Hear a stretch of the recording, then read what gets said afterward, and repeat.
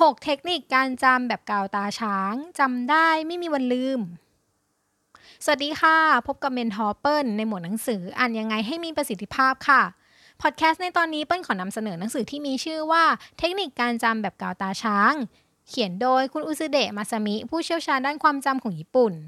ทุกคนรู้สึกเหมือนกันไหมคะว่าในแต่ละวันมีเรื่องที่เราต้องจำมากมายไม่ว่าจะเป็นเรื่องงานเรื่องส่วนตัวหรือโดยเฉพาะคนที่เป็นนักเรียนนักศึกษาต้องจำหนังสือเพื่อไปสอบแต่ไม่ว่าจะใช้เวลาท่องจำแค่ไหนสุดท้ายไม่ทันข้ามวันก็ลืม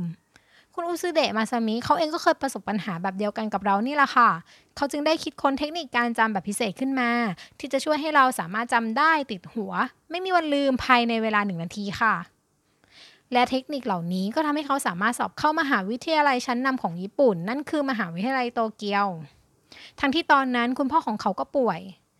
คุณอุซึเดะไม่มีทั้งเงินไม่มีทั้งเวลาและยังต้องหารายได้พิเศษด้วยแต่นั่นก็ทำให้เขาค้นพบเทคนิคพิเศษนี้ค่ะ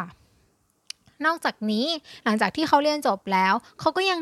สอบผ่านใบประกอบวิชาชีพนักวางแผนทางการเงินระดับสากลและสอบใบอนุญาตที่ปรึกษาด้านกฎหมายได้ด้วยโดยใช้เวลาเตรียมตัวเพียงแค่1 เดือนเท่านั้น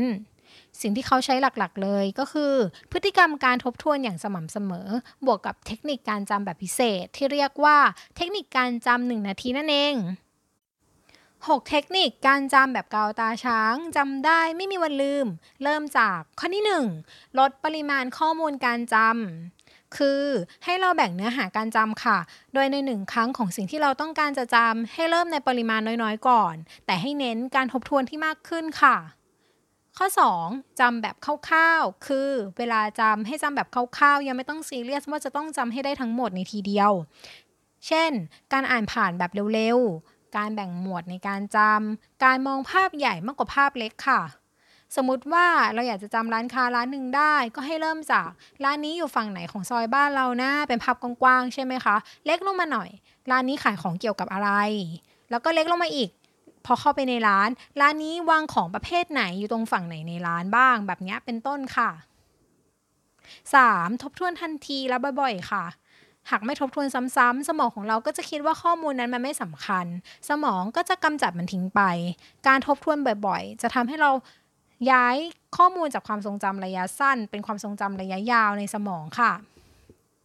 4เพิ่มข้อมูลใหม่เมื่อจำข้อมูลเก่าๆได้แล้วให้เราลองเพิ่มข้อมูลใหม่ๆแล้วก็เพิ่มรายละเอียดที่ลึกลงไปนะคะ5เปลี่ยนข้อมูลให้กลายเป็นภาพค่ะพอเราจำข้อมูลได้แล้วให้เราลองเปลี่ยนข้อมูลนั้นเป็นภาพเพราะสมองเราจะจำภาพได้ดีกว่าตัวอักษรแล้วหรือไม่แล้วก็ให้เราเนี่ยเชื่อมโยงข้อมูลกับอวัยวะของเราหรือสิ่งที่เราคุ้นเคยก็ได้ค่ะ6เปลี่ยนข้อมูลความรู้ให้เป็นประสบการณ์ค่ะประสบการณ์อย่างเช่นการเล่าให้คนอื่นฟังการลงมือทำจริง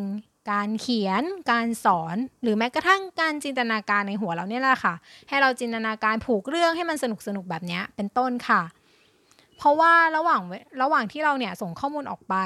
ทำประสบการณ์พวกนี้ค่ะสมองของเราก็จะจัดระเบียบความจำของเราให้ลึกซึ้งมากขึ้นก็จะทำให้เราจำได้ไม่ลืมแน่นสนิทเป็นกาวตาช้างนั่นเองแต่ถ้าเราอยากจะจำหนังสือที่เราอ่านล่ะ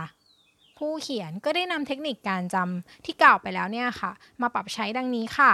เวลาที่อ่านหนังสือแล้วเราอยากจะจำได้ให้เริ่มจาก1จำชื่อหลักชื่อรองของหนังสือพอจำได้แล้วเวลาทบทวนชื่อหนังสือเราก็จะพอนึกเรื่องออกว่าเรื่องนี้มันคือเรื่องเกี่ยวกับอะไรหนังสือเล่มนี้2จำชื่อบทต่างๆที่อยู่ในสารบัญเลือกจำเฉพาะที่เราสนใจค่ะหรือที่เราอยากจะจำก็ได้3อ่านเนื้อหาแต่ละบทโดยไม่ต้องอ่านให้เข้าใจในรวดเดียวนะคะให้ค่อยๆอ่านเวลาอ่านเนี้ยก็ให้จำหัวข้อไปด้วยค่ะพอเวลาอยากจะทบทวนแต่เราไม่มีหนังสือก็ให้นึกหัวข้อสำคัญในสารบัญแล้วเดี๋ยวเราก็จะนึกออกว่ามันมีเนื้อหาอะไรบ้างมาทบทวนกันอีกสักหน่อยค่ะ6เทคนิคการจำแบบกาวตาช้างจำได้ไม่มีวันลืม 1. ลดปริมาณข้อมูลการจำ 2. จำแบบคร่าวๆ 3. ทบทวนทันทีและบ่อยๆ 4. เพิ่มข้อมูลใหม่ 5. เปลี่ยนข้อมูลให้กลายเป็นภาพค่ะและ 6. เปลี่ยนข้อมูลความรู้ให้เป็นประสบการณ์แล้วพบกับเมนทอร์เปิลใหม่ในตอนหน้าอย่าลืมนำเทคนิคเหล่านี้ไปปรับใช้กับตัวเองแล้วคอมเมนต์มาบอกกันได้นะคะสำหรับตอนนี้เปิ้ลขอลาไปก่อนสวัสดีค่ะ